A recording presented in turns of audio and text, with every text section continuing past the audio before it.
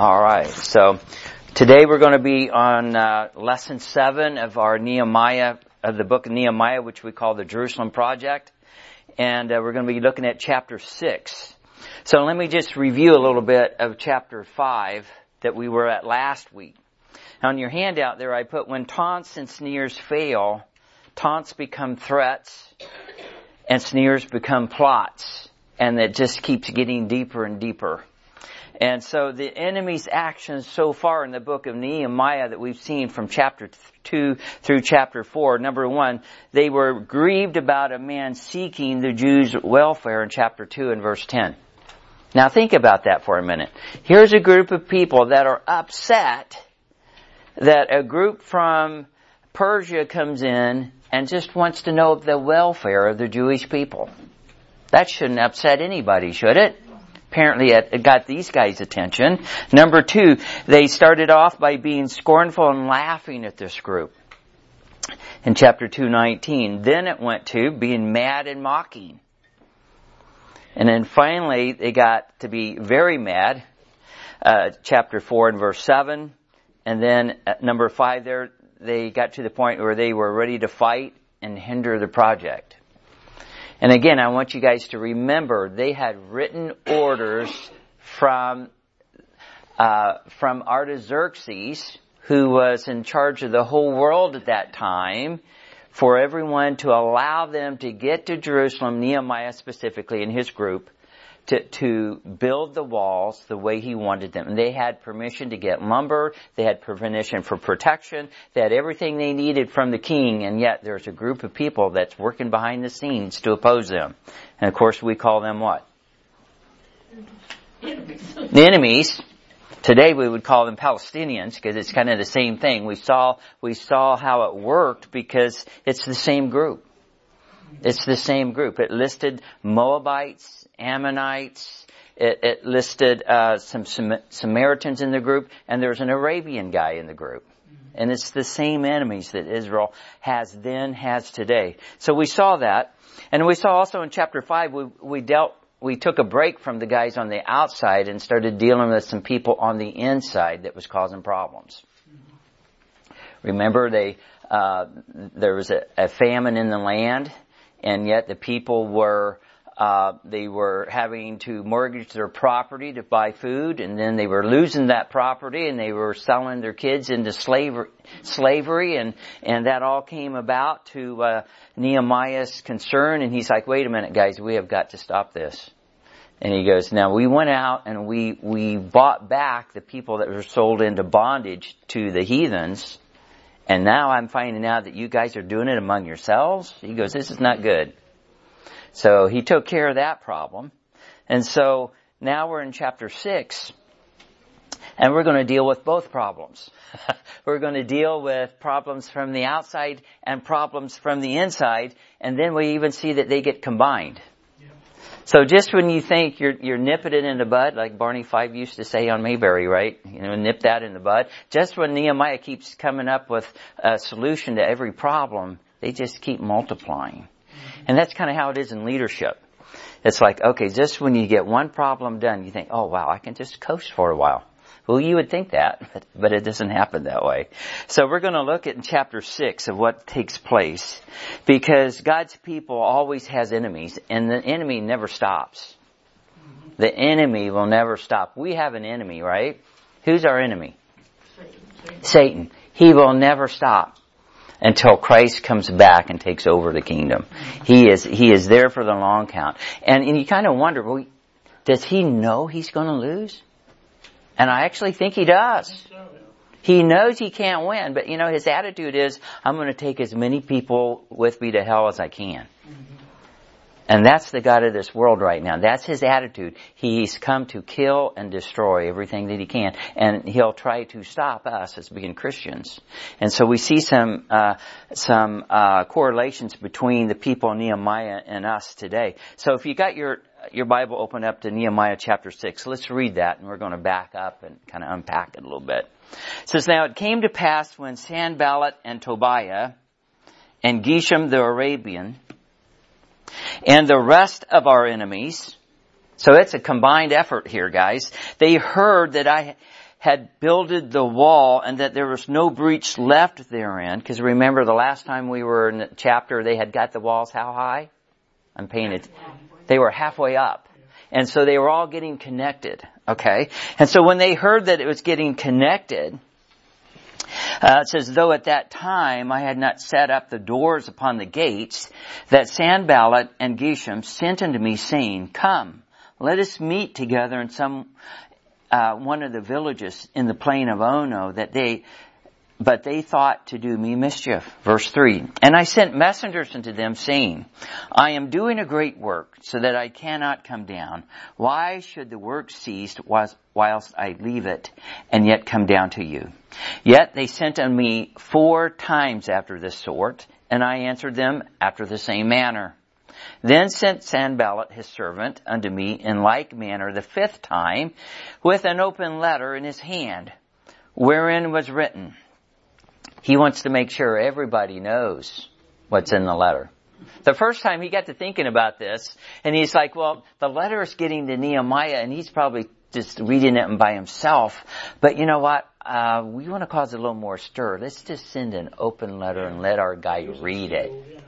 Kind of like the guy on the wall back in Jerusalem when they came to take it by force, when Nebuchadnezzar sent his team in, and the guy's on the outside, and he's talking to the guys on the wall, and he's telling them what they want to surrender and do this, and what he's going to do if he doesn't or they do.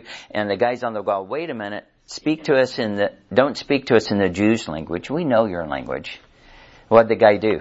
He didn't. He kept speaking the Jews' language because he was wanting to cause an effect on these people. Same way with this open letter. It says, so verse 6, wherein it was reported, is that where I stopped off?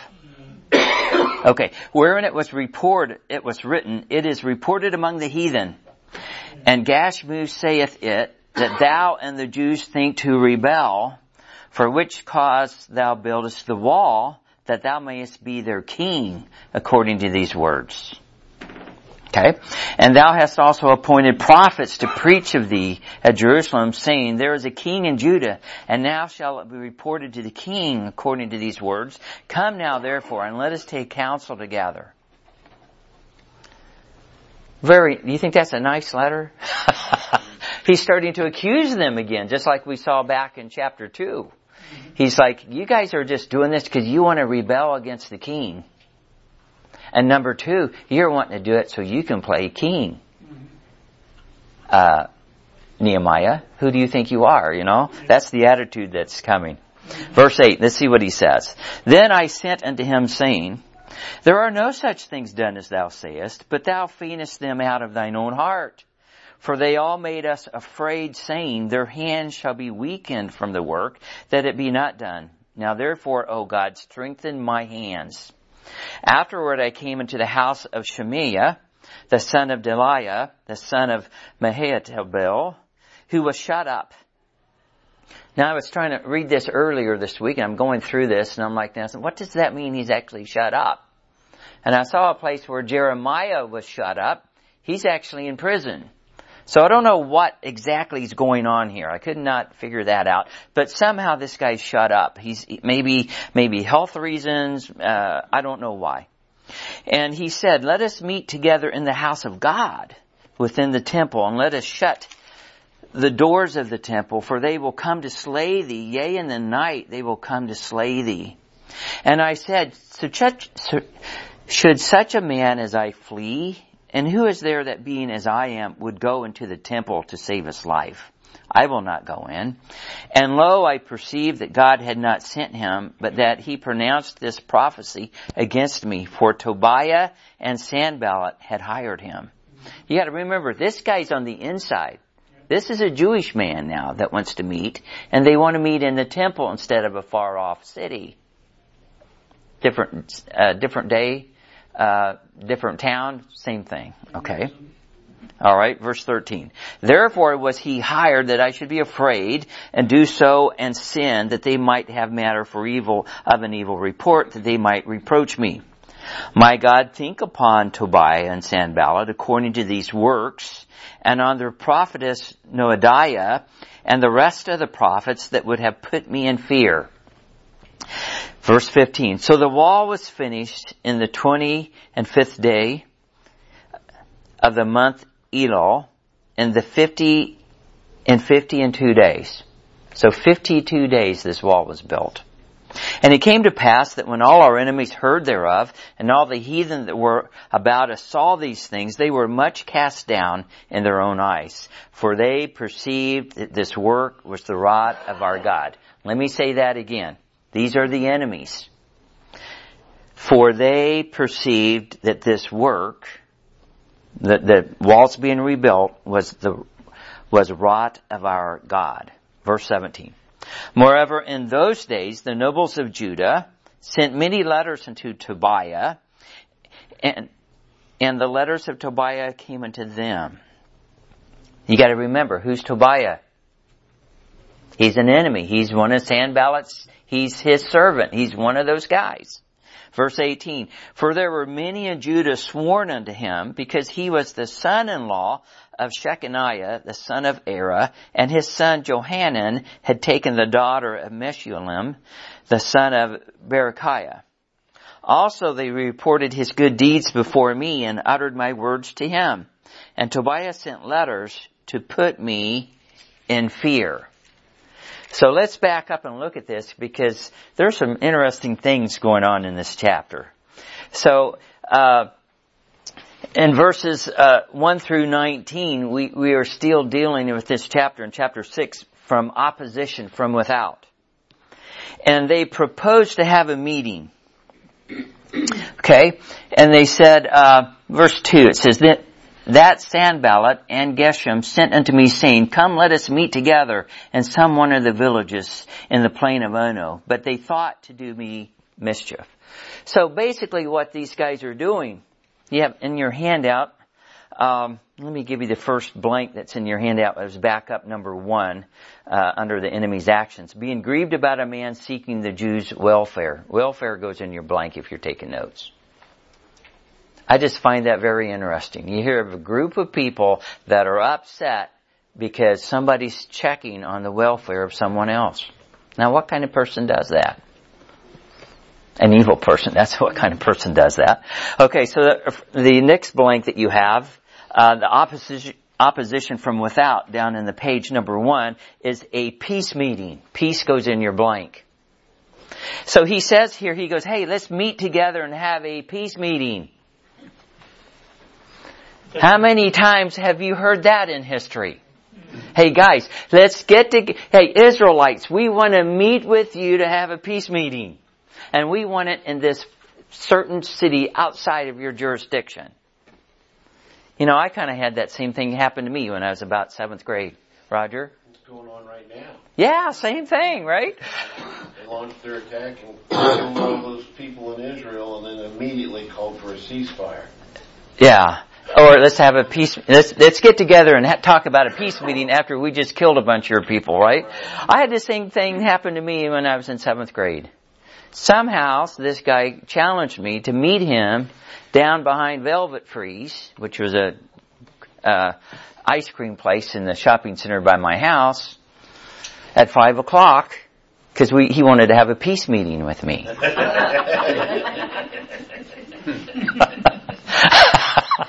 And I'm like, now I may not be the sharpest tool in the shed, but I'm thinking, I don't think so.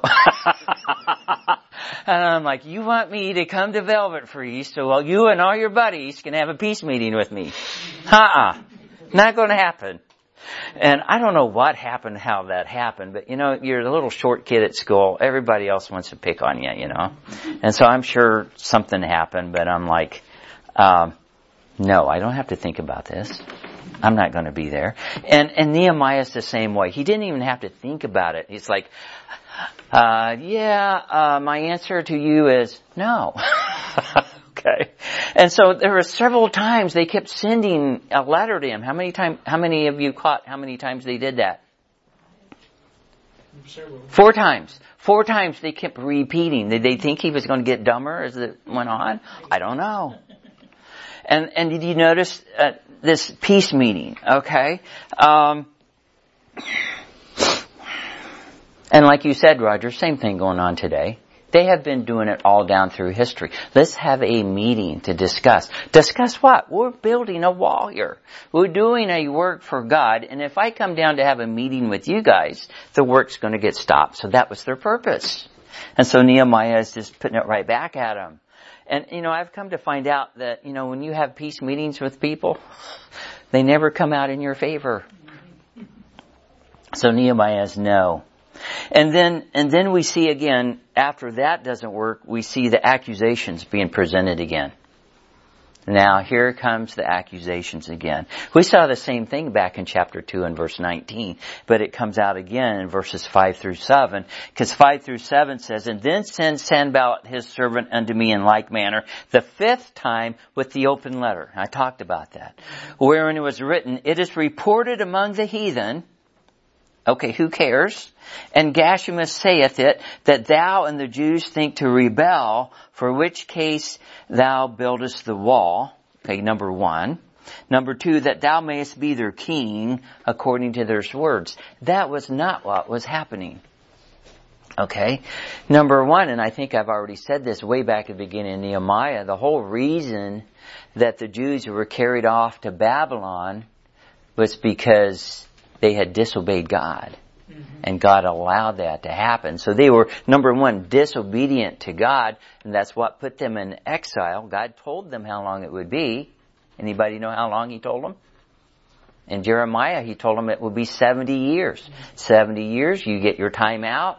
Now that's a time out. Okay? I don't know if you ever put your kids in a time out. It's been a long time since I had little kids that little. My grandkids are starting to grow, so I don't know. That may pop up again. But 70 years is a long time out. And then God said He would bring them back. And that's what He was been doing. And yet, so this is a work of God, not just the wall, but the people being there and all that. And then these people are accusing Nehemiah of saying, "Who do you think you are? You're doing this on your own." Not right. God had sent him back. 2, because you want to be king. And Nehemiah was like, "No, I'm the governor." But he had become governor, remember we talked about, I think, last week.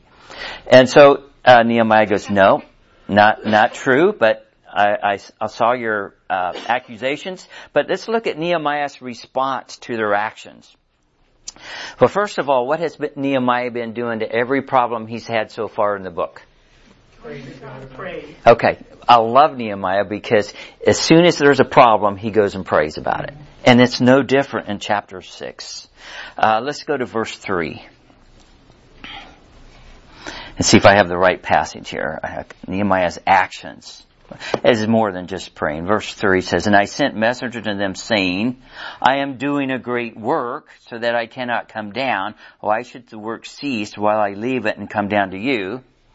Okay, so that's part of his action. I haven't quite got to the prayer part yet, but basically they're telling him, "Hey, come to this peace meeting," and he says, "No, I can't come to your peace meeting because I'm doing a great work for God." Well, was that a little bit of a slam back in there? I don't know, but it probably was if you were them. Go down to verse 8.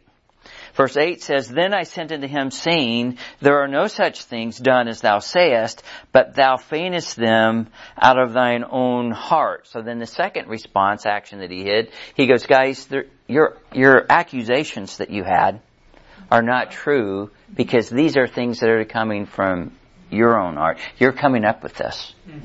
They're from your side." And then verse 9, "For they all made us afraid, saying, Their hand shall be weakened from the work, therefore it be not done. Now therefore, O God, strengthen my hand." So there's the prayer. Okay. A lot of the times in Nehemiah going through here, he kind of sneaks his prayers in. And it's like you're looking through it and I'm like, oh, wait a minute. He's just talking to God right in the middle of that verse. And so that's happened before, and we'll see it twice, I think, in this chapter. And so his actions are, he knew their plan to do mischief. He sent messengers to them to tell them, "Nope, I'm doing a great work," kind of slammed it right back at him. He says, "No such things are being done. All the thoughts that you're coming up you are devising from your heart." And he keeps coming up with going to God in prayer. So go down to verse 14. And again, another place where he's praying. He says, "My God, think upon Tobiah and Sanballat, according to their works, and on the prophetess Noadiah and the rest of the prophets that would have put me in fear. So that's another prayer that's going on, which we haven't even quite got to yet. And so opposition from without, and so he just shuts it down. He goes to the Lord in prayer, and he just keeps moving on. Okay? Well, then we get opposition from within. And we see that in the next section here. So let's go down and read that, verses 10 through 11. And I've read it, but let me back up and read it again. It says, afterward, verse 10, I came into the house of Shemaiah, the son of Delaiah, and the son of Mehetabel. Actually, I just wanted to read those names again, because I'm so good at it. Who was, and I'm butchering them all over. So if you know the correct way, come and tell me afterwards. And who was shut up, and he said, let us meet together in the house of God within the temple. And let us shut the doors of the temple, for they will come to slay thee. Yea, in the night will they come to slay thee. So now we're getting some opposition from within, and they have the same pitch. Hey, let's have a peace meeting. And let's have it instead of an outside city. Let's do it inside Jerusalem and inside the temple. And we can even shut the doors if you're afraid of the people. And Nehemiah's like, no. So your blank under A is the temple. So they tried to get him outside of the city. Then they go, well, let's have a meeting on the inside of the city, and let's even put it in the temple. And he's wise to that. And in verses 12 through 14, he says, and lo, I perceived that God had not sent him. Now, is he praying to God this whole time? I'm assuming he is. But that he had pronounced this prophecy against me, for Tobiah and Sanballat had hired this guy. So now you got the outside forces hiring some Jewish guys to try to, again, oppose what's going on in Nehemiah. And so his actions was, he goes, I perceived that God had sent them. Okay? So again, nope, I'm not going to do it. I'm not going to go. But here was what I want you to point out. Who's the enemy now? The enemy now is not only Sanballat, not only Tobiah, but it's this Shemaiah, let's see here. Let me go back and read this guy's name. Yes, Shemaiah, the son of Delaiah, the son of Mehetabel, verse 10. He's the main guy. Then you got a prophetess in this mix that I saw here. Let me get to the point. Let me get back to where she was. Verse 14. He says, and then he goes back and prays to God. He says, my God, think thou upon Tobiah and Sanballat. They are the ones that hired them, according to their works, and on the prophetess Noadiah and the rest of the prophets that would have put me in fear. So why in the world would any of the so-called prophets and the Jewish people want to put Nehemiah in fear? They want to stop God's work. Mm-hmm. So we're seeing groups from within and groups from without and groups from within that want to stop God's work. And so we see that happening physically here, but the same application fits us today and in the things that God is working in our lives to do.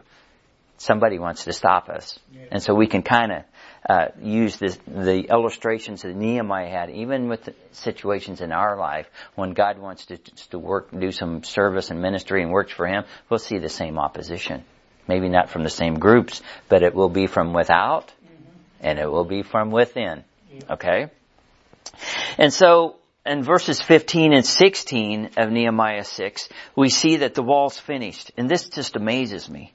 So the wall was finished, verse 15, in the 25th day of the month Elul, in 52 days. Wow.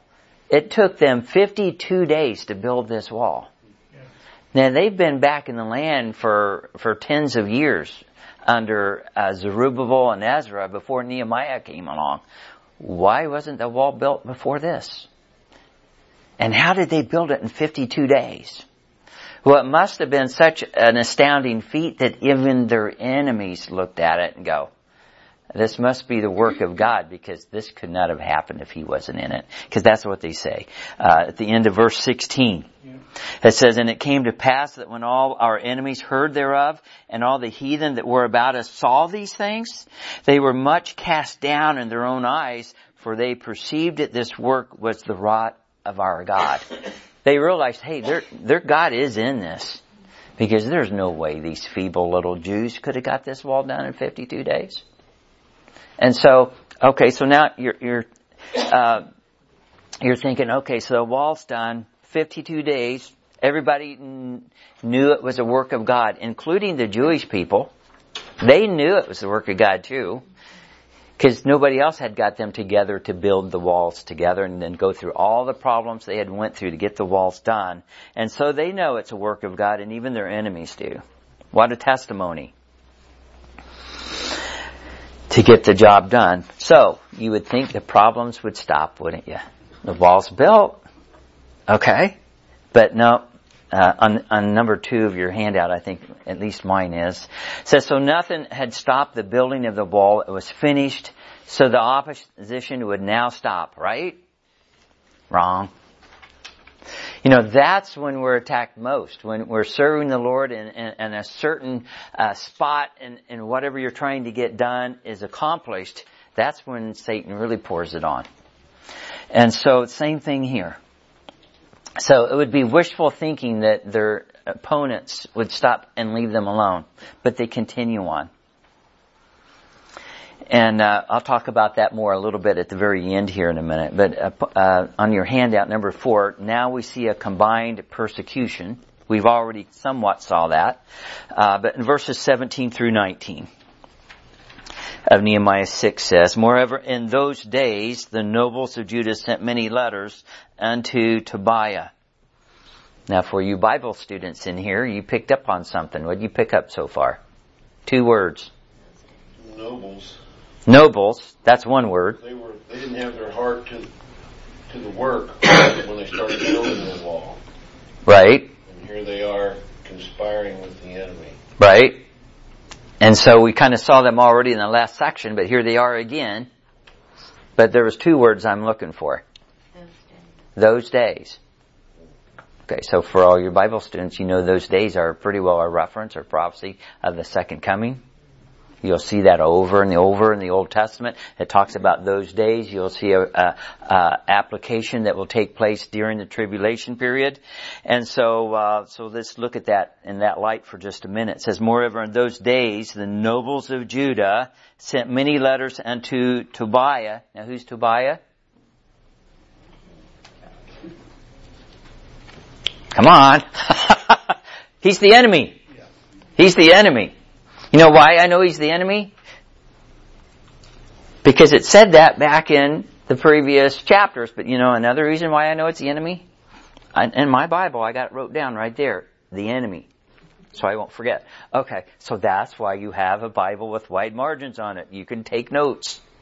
You can take notes on Bibles that are not wide margin, but you just don't have a lot of room to write them in there nice. So he is the enemy. So in those days, the nobles of Judah, like Roger was saying, the leaders of Judah, the nobles of Judah, sent many letters unto Tobiah, and he's the enemy.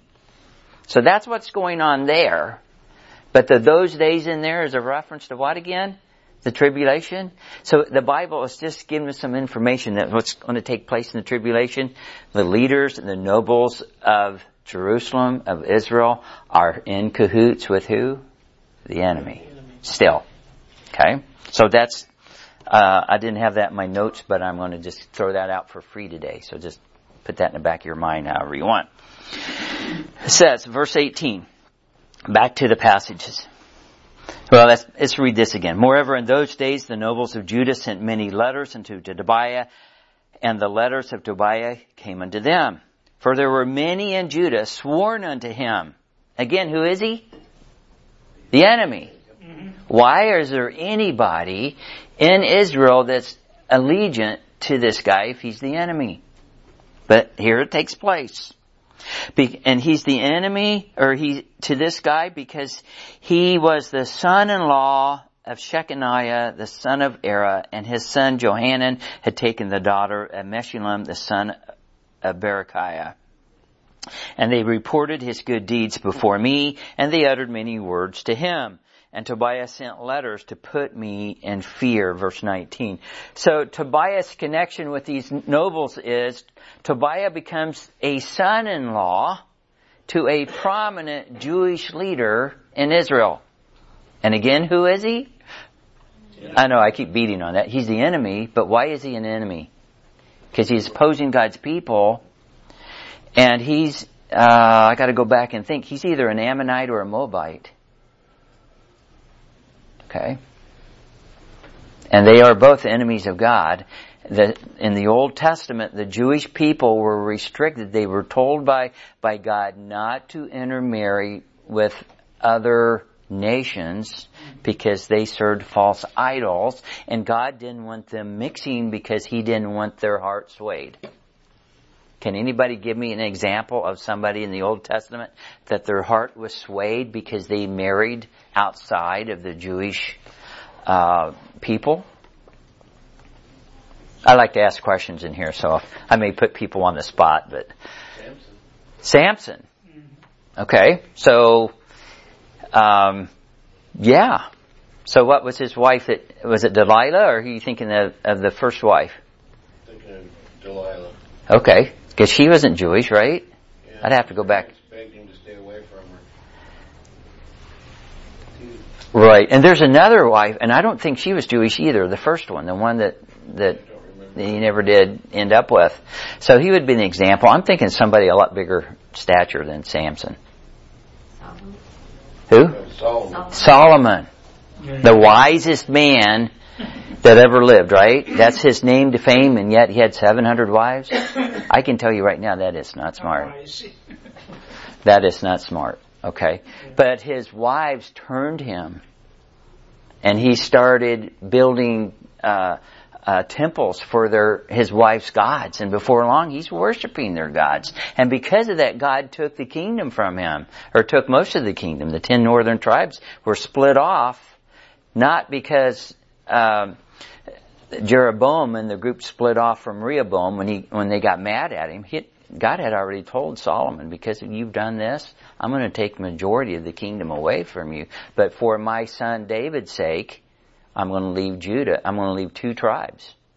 That was a done deal because of him marrying outside of the Jewish race. And so here we're seeing this guy, Tobiah, has married a Jewish woman her father is a prominent leader in the city, and he is having connections with Tobiah. He's just treating him like, he's telling him everything that Nehemiah is doing. And then they're plotting against Nehemiah. Wow. And then not only that, but Tobiah's son had married a Jewish woman. So you got 2 people right here.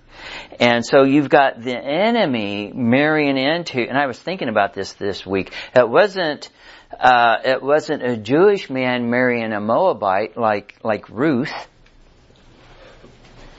Now you have a Jewish man giving his daughter up in marriage to a enemy of God, which was totally against the Old Testament law. And the only reason I could think that would happen was because the guy had a good personality. No. You got it. The money. Yep. The money. That's the only thing that makes sense. This guy was willing to basically prostitute his daughter out for money. Mm-hmm. And that's what I'm seeing take place here. So there's a combined persecution with Tobiah and his son. And so because they have somehow infiltrated the Jewish race and in Jerusalem, and not only infiltrated it, I mean they are marrying women from high standing, so they could have a connection with what's going on. And of course, that's what enemies do. They just kind of sneak in. So the enemies of the Israelites wanted to worry them, and they wanted the Israelites to fear. Now, why would they want to do that? Did anybody pick up on that when I read through that? Okay. All right. So I know again you guys are from Missouri, so let's look at this. Number one, they wanted them to fear. So there's 2 times that fear is in this. Let's see. Verse 14 says, My God, think thou upon Tobiah and Sanballat according to their works, and on the prophetess Noadiah and the rest of the prophets. So there's more people involved that would have put me in, what's it say? Fear. Now go down to verse 19. Also they reported his good deeds before me, which was, who are we talking about here? Tobiah, the enemy. And uttered my words to him, and Tobiah sent letters to put me in fear. So you see fear twice, but there's the word afraid is in here also. Go over to verse 9. For they all made us afraid, saying, their hand shall be weakened from the work, that it be not done. Now therefore, O God, strengthen my hands. Remember all these things we've seen in the previous chapters? They were sending to him, hey, we're going to send, there's going to be some bands from outside of Jerusalem, some of these other countries or other people, and they're going to come in and fight you guys when you guys are building the wall, and you won't even see them coming. They'll come in, they'll just clean your clock, they'll kill all of you. And that was to put fear and make them afraid. Now go down to verse 13. It says, therefore was he hired that I should be, what? Afraid. The enemy always wants to get their opponent to be fearful or afraid. And you know what? In the New Testament, it talks about where does fear come from? There are different types of fear. I thought I had it in my notes here, but I don't see it. Didn't transfer that note in. Because it says God does not give us a spirit. There you go. That's the verse I'm looking for. So God does not give us, His children, the spirit of fear. The fear that we have, as far as being afraid, comes from Satan. Now there is a fear of reverence that we should have. We should fear God because He is God and, He controls things, but not in the afraid part like we're seeing here with Nehemiah. The enemy always wants to put you to fear. Same thing that happens here all the time. And I'll meddle for just a little bit. When we have elections that go on every 4 years or any elections anywhere, they fear people because, hey, this guy, my opponent, he wants to cut back on welfare and Social Security. What? Really? Has that ever happened? No. What's he trying to do? He's trying to make people afraid. And we see that all the time. The enemy always wants you to fear. He wants us to fear. He wants us to fear him. Okay? And so I see that over in the chapter. He wants Nehemiah to fear. He wants the people to be afraid. He wanted, the enemy wanted them to stop the working on the wall and just grab your swords and stand around and wait for the armies to come in. But they didn't do that, did they? They kept working. They just strapped the sword on their side and they kept working. And in 52 days, like we saw, the wall was built. So Nehemiah's goal was to establish the wall, which he did. But but he had a deeper goal than that. Remember, I think I talked about this last week at the end of the service. Nehemiah didn't just go back to Jerusalem to build the wall. Kids even know this in Sunday school. Oh yeah, I know Nehemiah, the story about Nehemiah. You went back and they built the wall. Commentators tell you that. People, oh yeah, Nehemiah's name to fame was he went back and he built the wall. But that wasn't it. That was part of it. Nehemiah wanted to establish worship with the people and fellowship and worship with God. He wanted that to be established, and it hadn't happened yet.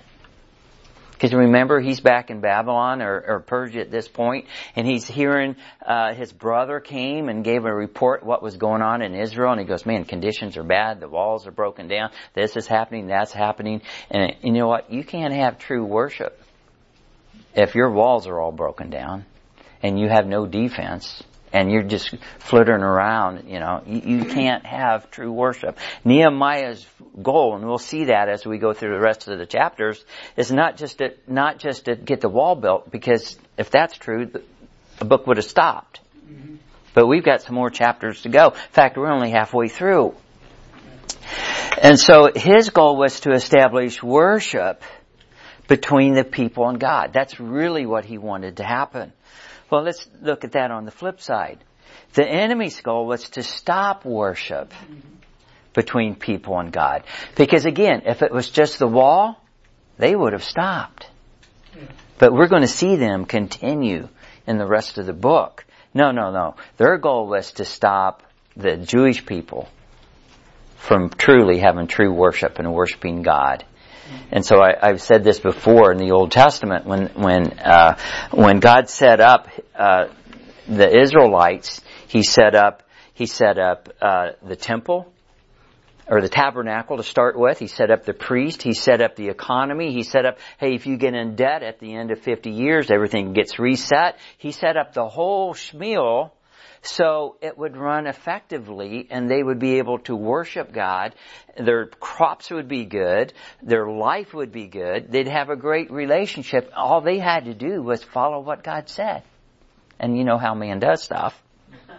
Messes them up. And so Nehemiah is just wanting the Israelites to get back to where they're worshiping God the way they wanted to. The enemy wanted to stop that. Okay. So the enemy will try to stop us any way they can, for as long as they can, and they will never stop as long as Satan is in control of this world. Same way today. He'll try to stop Christians. He'll try to make us be afraid. He'll get us to the point, we can't do that. I don't know enough Bible to do that. I can't go to Africa if God wants me to be a missionary. I dare any of you guys in here to say that real loud. Now, that's kind of a joke I think I've talked with Paula, because we've known several missionaries that go, I'll go anywhere but Africa. Guess where God sends them? God ends up sending them to Africa, and yet we have some people in our own church that happen to. I don't think Randy and Julie wanted to go to Africa, and yet they went, and even though they're back. But as long as Satan's in control of this world, he is going to continue to fight against God's people. Satan can't get our soul, but he can still cause you to go AWOL. He can still cause you to fear. He can still cause us to compromise. He can still get us to take our focus off of Christ. But he can only do that if we allow him to do it. So we're going to see, I'm going to wrap up right there in chapter 6 today, and we're going to start chapter 7 next week. Chapter 7 is more of the spiritual part of what's going on. And so we'll see that in the rest. But the physical part, the wall's built. That part's done. So now we just go on to the next project that we need to do, that Nehemiah needs to do to get the people to get to the point where they're worshiping God and having fellowship the way that he wants them to. So, last week I think I said, the people in here. So I'm sorry for you that wasn't in here last week. I keep referring back to last week. Probably because I've had a week to think about last week too, and I'm like, wow, I should have said this. I forgot to put that in. Should have put this note in. I'm always like a day late and $1 short. But anyway, I talked about last week, what's our plan? What does God have in our life to put in effect to build our walls, to build our defenses, to do what God wants us to do? And yet, I think we all see that. Okay, because we have discipleship in our church. We know we need to be in prayer. We need to be reading our Bible. We need to be serving the Lord. We need to be doing what God wants us to do. But we need to go a step farther than that. If you already know that, and God has brought you up to like a more of an advanced position or a leadership position, now it's our job to help other people get to that point. So I think a lot of times I look at things like, for my study, what I want to do, I need to do this, I want to do that, I want to do this, or God's leading me to do that, and I'm like, okay, am I leading though? Am I getting other people up to where they're going? And we have that in discipleship, because that's what discipleship does, but we can't stop there. We got to keep that going all the time, because if we don't, then we get a little older, and most of us in this group are getting a little older every day. And we need to train the younger group coming up behind us to do that. So I'm going to go ahead and pray. We'll wrap up. Hey, I'm a couple minutes early. That's wild. Pastor Brian got his handout done early, and I'm leaving early. So miracles do happen, right? Okay. Father in heaven, we just thank you for loving us. We thank you for your word. We thank you for the book of Nehemiah, Lord. I just pray that as we study this out and we read through it, Lord, we'd see applications in our life and examples like Nehemiah that always goes to you in prayer and always rehearses things and always has an answer, it seems like, because he's prayed up and he knows what you want him to do. And Lord, I just thank you for that example, and I pray that would rub off on us, Lord, that we would know how to live our lives, and when we have situations and problems in our life, that we just go to you, go to your word. And I just pray that we would take what we learned from that, apply it to that problem, and just keep moving. So I pray that for our class. I pray that for our church, Lord, that we would be obedient and just serving you and serving people. And I just ask you to give us a great day. Give Brian the words to say. And Lord, I pray that the people that come today, if there's anyone here in the main service that doesn't know you as Lord and Savior, Lord, I pray they would just be obedient to the Holy Spirit and accept Jesus as their Lord and Savior. So Lord, I just pray for the rest of the day and give you honor and glory in Christ's name. Amen. I had to look it up. Tobiah was an Ammonite. He's the Ammonite. Yeah. Okay, so Sanballat's the Moabite. Yeah. Okay, so. Yeah, I was going to say she wasn't.